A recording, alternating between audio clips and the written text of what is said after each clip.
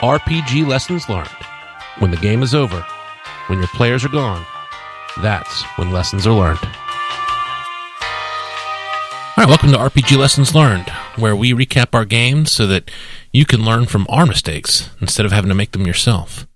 So, Brian, how are you this week? I'm playing producer. That's right. I'm not here. I wasn't part of this game. That's true. All right, my bad. Mike, how about you? You doing well? I'm good. How are you, Dustin? I am pretty good, though. Good. We're all happy. So let's talk about a game from our Pathfinder campaign. The second session of our Pathfinder campaign. So as a reminder for those at home, I decided to run a campaign completely out of the Pathfinder beginner box. Work is crazy. Work was crazy. Life was crazy. I didn't have a lot of time to prep. So I really wanted to limit the scope of my game to just some materials, to certain monsters, certain materials. And limit the levels to 5, limit the classes, limit everything to that beginner box to really make prep and all that easy, and to prove to myself that I could be creative inside those limitations. So the second session, it was our first kind of free-form session in Sandpoint. So I'm using the monsters, I'm using, some NPCs from the beginner box, but I wasn't using the adventure. This was after the adventure in the beginner box. So it was Black Fang's Dungeon. This was after that. So you guys were returning from Black Fang's Dungeon, and I had changed the adventure hook for the dungeon.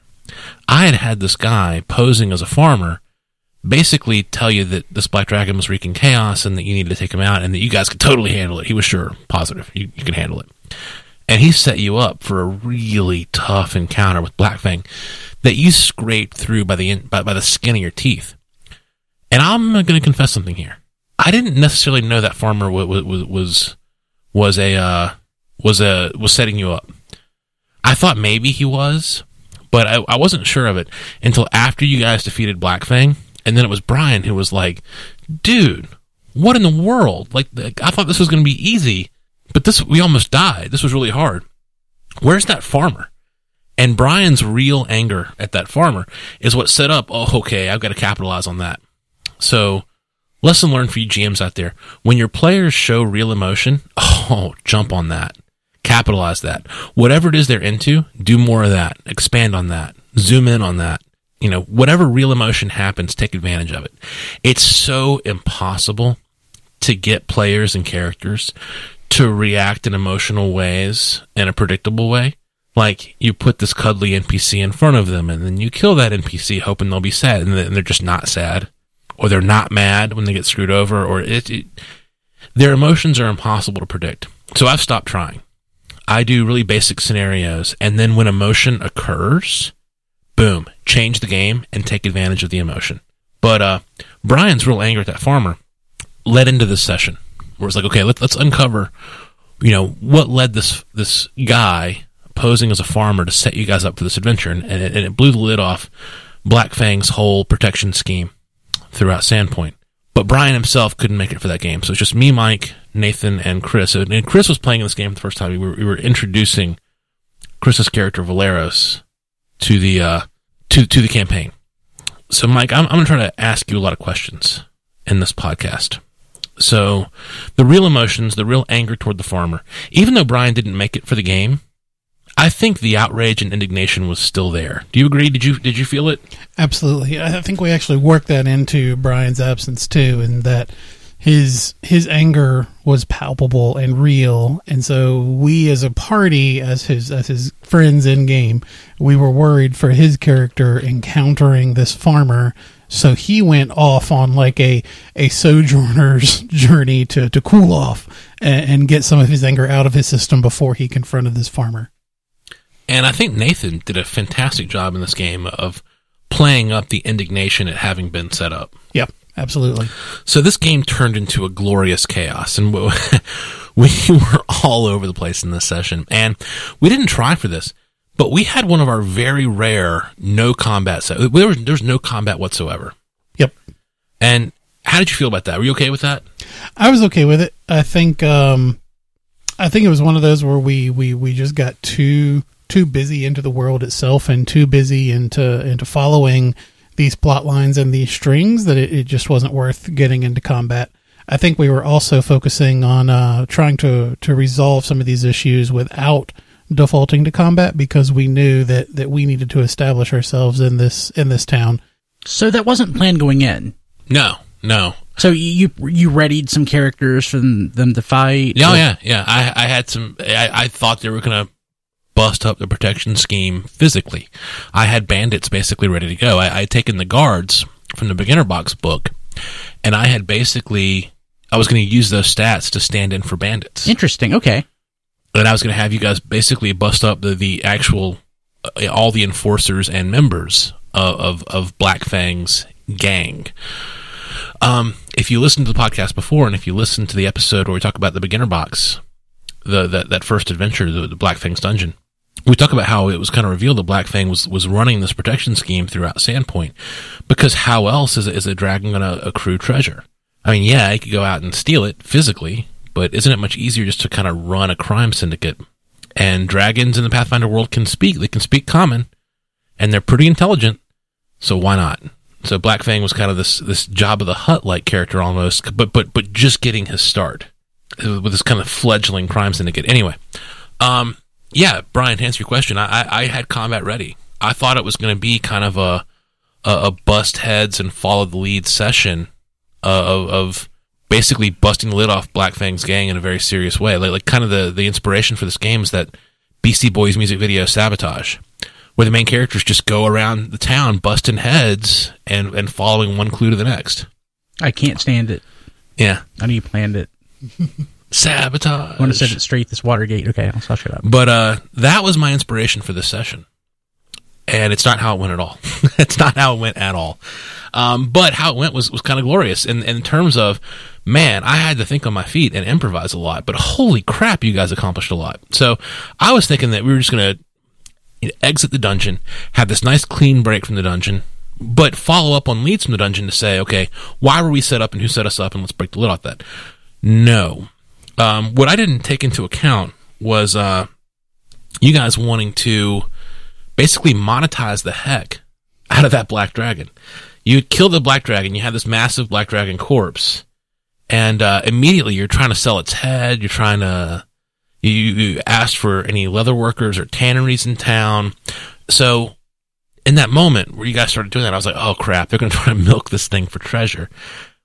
But I'm going to allow it. And the reason I decided to allow it was it would make the town real. And the whole idea of going around town and busting heads only really works in a pretty lawless town. Yep. So in that moment, and you guys made comments about worrying about the guards and all that. So I was like, good point. Let's go ahead and make Sandpoint a fairly law-abiding town. Let's have the guards have a real presence. Let's have the guard captain have a real presence. And now, all of a sudden, my players are operating in this very civilized place inside the city gates, inside the city walls. And they were operating in a very civilized manner, certainly with threats of violence from Nathan, from Mercial, but not with any overt violence itself. So when you guys asked me, okay, is there a tannery? Can we sell this Black Dragon corpse? We went through all the economics of you guys renting a wagon and taking the wagon and loading the corpse on it and bringing the corpse back and selling it.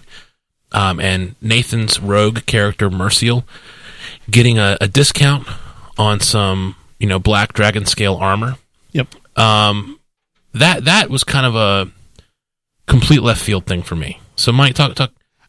I think the thing there is we were absolutely trying to milk as much value out of that Black Dragon corpse as we can, and I think we had some discussions of would we get more value for the meat by the pound, or for the scales, for the skin? Would it be better for armor?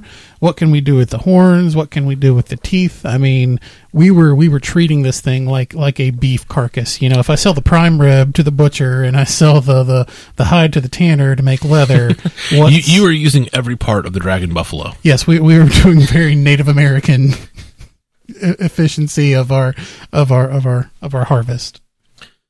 So it was a very economical game, and it resulted in a lot of looking up gold pieces and numbers and prices and all that.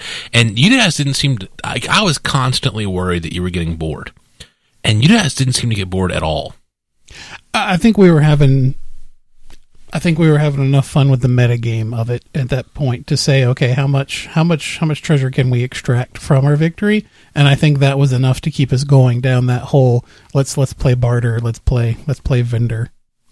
And so Merciel's Black Dragon armor, I liked it in the moment when she started, when Nathan started asking about it for her. See, I even said she. I think of Merciel just as a female, but yeah.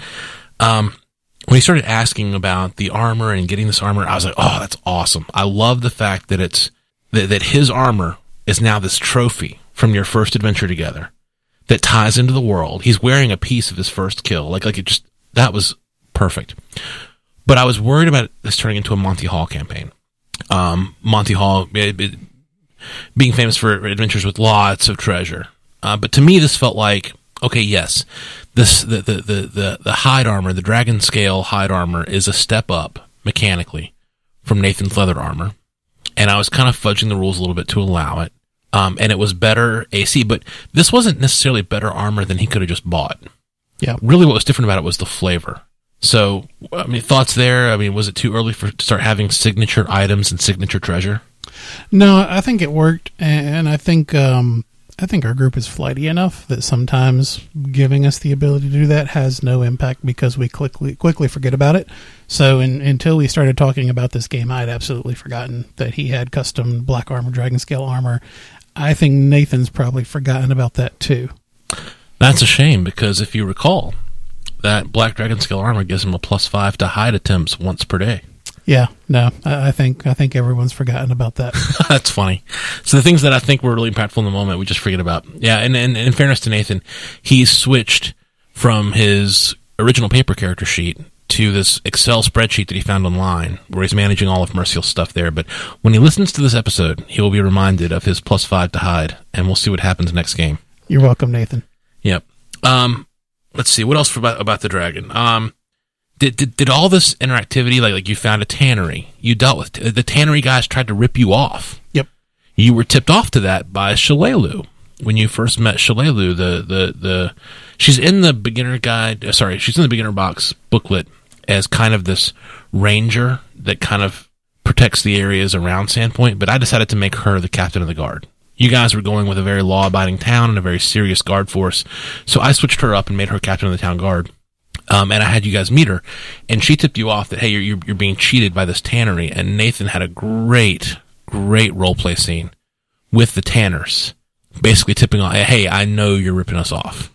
Here's what we've actually discovered about this dragon horn and this dragon head and the pieces and parts that you're going to sell. So I'm getting that armor for free, right? And he's playing with his knives and all that. He did a great job with that scene. Nathan just did a great job with this particular session overall. But dealing with the tanner and finding the tanner and negotiating with the tanner and then finding out the tanner's cheating you and then going back to the tanner. I mean, this is all one session, and it felt like so much. Did it help Sandpoint feel interactive for you? I think it did. I think this was also a good instance of having a campaign where rather than hacking and slashing our way through the world, we negotiated, we intimidated, we used our charisma stats and our abilities to actually interact with the world rather than just dominating it. And that was the pivot that I made on the fly, was to say, okay, if we're not going to do busthead combat, then let's let them interact with the world, and hopefully the world feels real. And Sandpoint has felt real in the campaign ever since. So this session has accomplished a lot for us in terms of the overall campaign. Let's talk about Nathan some more. So backing off the Black Dragon and selling all the pieces and parts of its corpse, let's go back to the protection scheme. So you guys staked out the Rusty Dragon Inn, which is where you met the NPC that was posing as a farmer that sent you on this fool's errand to try to kill this dragon. And Nathan had, a really good roleplay scene where he cornered the guy when he came in the bar. He didn't notice you guys at first. And all of a sudden, you had the dragon head right in front of him. You're like, hey, look what we got. And Nathan had snuck up behind him and cornered him. So the guy tried to back out. And as I recall, I had him back straight into Nathan, back straight into Merciel, and turn around and see this elf there, idly twirling her knives.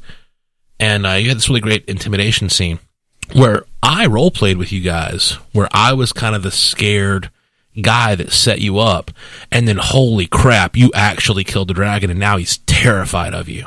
So we played that scene with me playing that guy and you guys asking him questions for like a long time. Yep.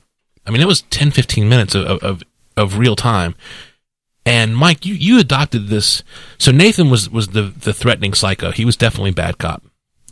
You were good cop. And when I say good cop, I mean cop. Yeah. And we talked in the Dust game about how you adopted this very cop-like persona to try to rescue Tess Green. So here you were dropping back into a cop persona. Is that your default play style? Talk about that.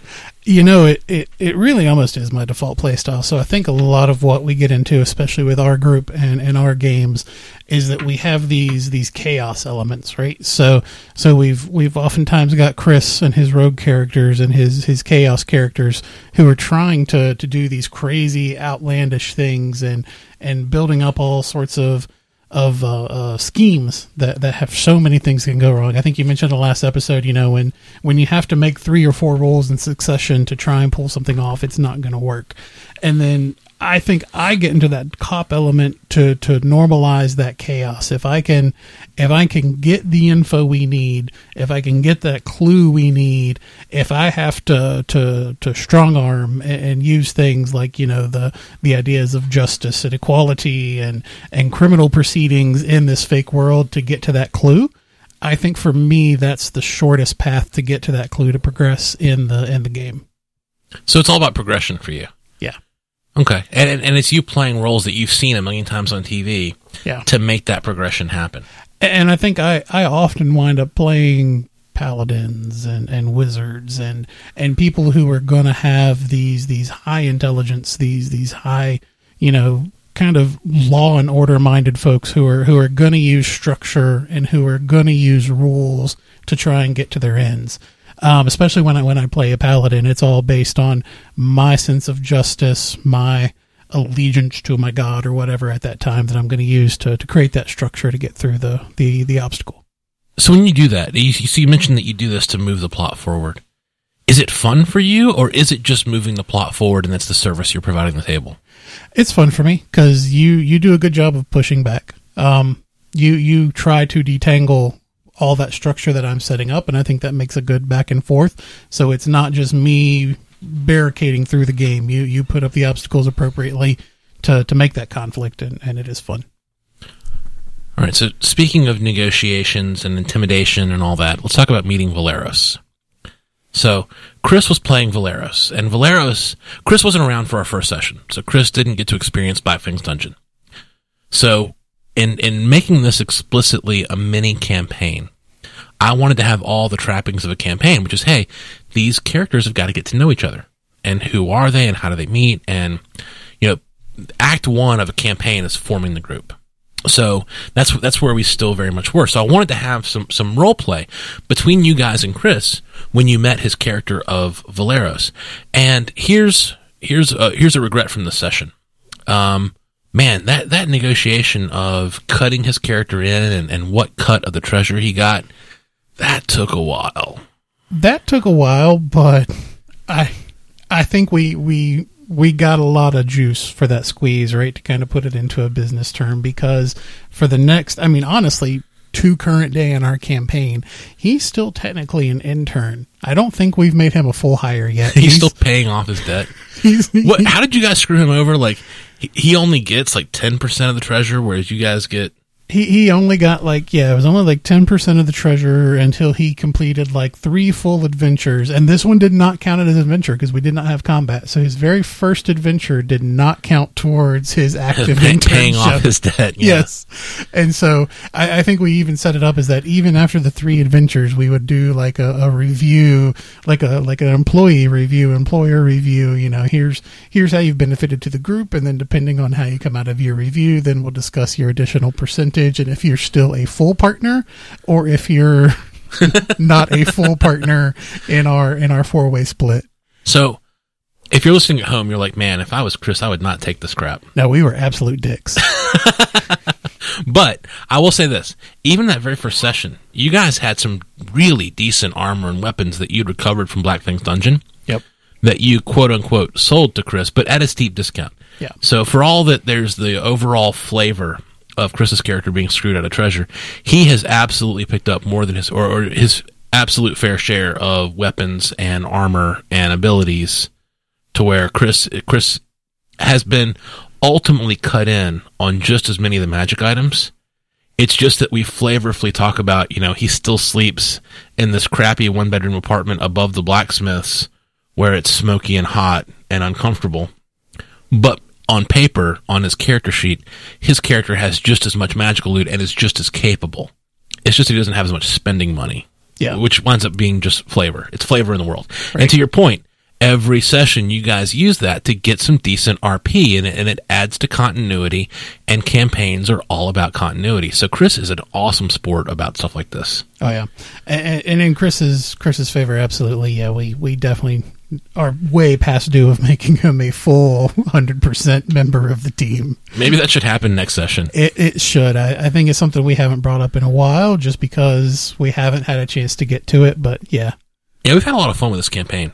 We have. All right. So I had this kind of question in the notes about how much RP is too much RP, specifically with regard to these negotiations. But what you're putting forward, Mike, is that it may have felt to me, the GM, like it was going on for too long, but you guys fully enjoyed it at the time. And it's continued to pay dividends in the actual campaign. Yep. So are you saying that this wasn't actually a misstep at all? No, I don't think it was. I think the character building we did between the three of us, creating that hierarchy interaction of this is not only where we exist in town, but this is where we exist within our own party. I think we've still gained dividends from that to this day. That's working out really well. I think what also became really important is that I think in this campaign we really established Shalelu and her character, which in future campaigns allowed you to change her character and make her a little more dynamic. And yeah, in future sessions. So let's talk about the NPCs real quick. So Amiko, who runs the Rusty Dragon Inn, was very briefly introduced in our first session. But then you guys got to know her much better in this session as you questioned her about that farmer, as you staked out the Rusty Dragon Inn to wait for this guy playing a farmer who was really part of the protection scheme. You got to know her much better. And I still run her with this kind of pseudo-Irish accent. I feel like it's one of the few accents that I can even halfway do, and I don't do accents. But I wanted to have, when she speaks and I'm playing her character, I want it to be recognizable. That's Amiko. Does that work? Yeah, I think it worked pretty well. This is my first time, I think, trying crazy accents at the table. Yeah, I think it worked out really well. I think you did a good accent. It was something that was repeatable and recognizable. So it wasn't, one day she's Irish, the next day she's Australian, which is absolutely the trap I would get into, which is why I try not to do voices as the GM. But I think you did a good job with it. And she also has this relationship with Valeros that's kind of pseudo-flirtatious and pseudo-antagonistic. Yeah, it's kind of weird. Yeah, and not flirtatious, like she does not care for him. Yeah. She flirts with him exactly enough to get tips. Yep. And that's how I play it, because I don't want to play flirting with you guys, no offense. And I think it works out really well, because Chris is absolutely playing that other half of the role where he is a sucker, and flirting with him absolutely gets her bigger tips. Yeah, and Chris does a really good job of playing, even though in real life Chris is happily married with a child. Great job. Manager at a Fortune 50 company. But he does a great job of, in the game, playing this kind of socially awkward, bumbling guy who's just trying to hit on chicks. And he's having a lot of fun with that character. Yep. All right. Let's talk about Shalelu. So we talked about, you just mentioned that she was well established to be changed later. I mentioned her earlier, talking about making her captain of the town guard to give her kind of a place in town, because she's one of the few NPCs included in the beginner box. In the beginner box, it's literally Ilsora Gandithus, who runs the magic tower, is briefly mentioned. Shalelu is mentioned. The mayor of the town, Kendra Deverlin, is mentioned. And then Amiko is mentioned. And I think that's it for the NPCs in the beginner box. If there are more, it's like 2 or 3 more. It's not like 10 more. So there's no real big list of NPCs. So to stick to the beginner box, I've had to milk these NPCs for all that I can get out of them, which is why making Shalelu Captain Town Guard worked great. I tried to have her come into this game and really set her up to be kind of a badass. Like she's powerful. At that point, she could have easily taken you guys out solo. I don't know about now that you're all level 4, but at the time she certainly could have. So I tried to play her up to be this powerful, otherworldly, elfish character. And yes, Merciel's an elf too, but Merciel had been raised by humans. So I'm really trying to portray elves as much more alien, which is not something I've ever done before. I've always portrayed elves as being kind of like pretty humans. But I really wanted to play up, no, these are alien. They may look like you, they may sound like you, but to quote the Minbari from Babylon 5, but they are not you. They are different. So Shalelu's been in a lot of games ever since. Yep. And you guys have developed a pretty, not tight relationship in terms of, I don't think you like each other. She definitely doesn't like you guys. No. But I think you like it when she shows up in a game, you can play off of her. No, absolutely. I would say with her, you did a really good job up front establishing her as an authority and establishing her as a character who would be one not to be trifled with. You set up that mystique of she has power. I'm not going to make it obvious to you how much power she has, but it's significant. And I think you did a good enough job of that we've respected that and we've played to that character. And while we gently goad her sometimes, I think as a group we're always careful not to cross the line with her. All right, so let's sum up this session, right? So we had no combat whatsoever. Yep. Which you guys were great with. And I think variety is good. I think the occasional no combat session works well for our group. And though I was surprised, even shocked, I mean, I left the game, I closed out the game for the night thinking, man, that was kind of, I don't know if they liked that. But then you guys are immediately telling me, oh, man, that was fun, that was great. So you guys had fun interacting with the town, but no combat. I guess what I'm saying is, read your players. They were having fun not having combat. They were having fun figuring out ways to milk value out of the Black Dragon Corps. They were having fun interacting with these NPCs and having these role-play moments. And role-play is rare enough in the role-playing games, ironically, for me, that when it happens, by God, sit back and let it happen. In the last episode with the Star Wars one-shot, we talked about how, for one-shots, maybe skip that first role-play scene and get into the character and make some moves with the character and take some actions and inhabit that character, and then roleplay comes easier. That's what happened here, right? We had that first session in Black Fang's dungeon that was very mechanical. Enemies, puzzles, traps, lots of rolling, lots of perception rolls, attack rolls, intelligence rolls, saving throws, lots and lots of rolls. And it gave you guys a feel for your characters, which freed you up to just jump in and have this great role-play session where you figured out how do you fit in Sandpoint and how do you interact with Sandpoint and what's your thing in Sandpoint? What do you do? So I think that worked. So no combat, being in character, reading your players, reading what they're finding interesting and just indexing on that, zooming in on that. Loot. I think part of the fun of this Pathfinder session has been the loot. We've used the loot tables in the beginner box to the point where I've actually created a loot roller on Destinian.com where it's the Pathfinder beginner box treasure roller where we hit a button and it rolls the treasure according to those beginner box tables. We have a lot of fun with the loot and getting the loot and selling the loot and retaining the loot and Nathan's outfitting his band of organized crime with the loot. The loot's become a real thing. So I think it has kind of become a Monty Hall campaign. But it's not been a Monty Hall campaign that makes your characters wildly powerful with +3 weapons. You guys get flavorful loot, like dragon scale armor from dragons that you killed. But it's not overpowered for your level. Yep. And I think the treasure's been really fun, and it's made you guys feel wealthy, like you can do whatever you want.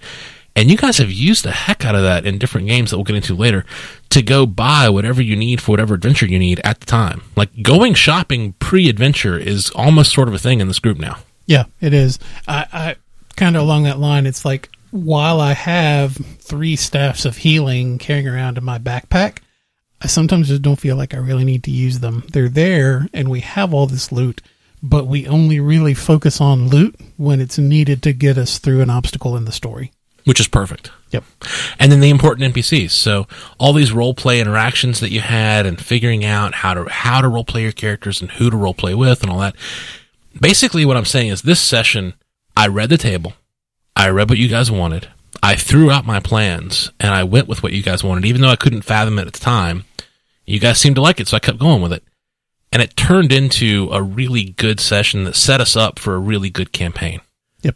All right, that's it. That's RPG Lessons Learned for this week. Listen to your players. Watch your players. Go whatever direction they take you. And you'll have surprising games, but surprisingly fun games. And it's different. It's different than video games. It's different than scripted stuff. That's the advantage of role-playing games, is that you get to sometimes have a game where you take advantage of the world's economics and figure out how your characters are going to get ahead economically, as well as, on a power curve. So, good game, good session. Join us next week, rpglessonslearned.com. All the subscribe buttons are there. A link to, TF Radio is our parent website. The TF Radio family of podcasts. They have an Amazon link that you can use. It doesn't cost you anything more. It's part of the Amazon affiliate program.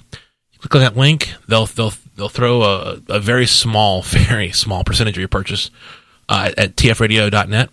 And Brian uses that to pay for his bandwidth, to pay for these microphones and processing boards that we're using to run the show. So if you feel like it, use that affiliate link next time you shop on Amazon for your RPG supplies. All right, thank you very much for listening. People call them postmortems, evaluations, appraisals, reviews, retrospectives. We call them lessons learned, and we're sharing ours with you.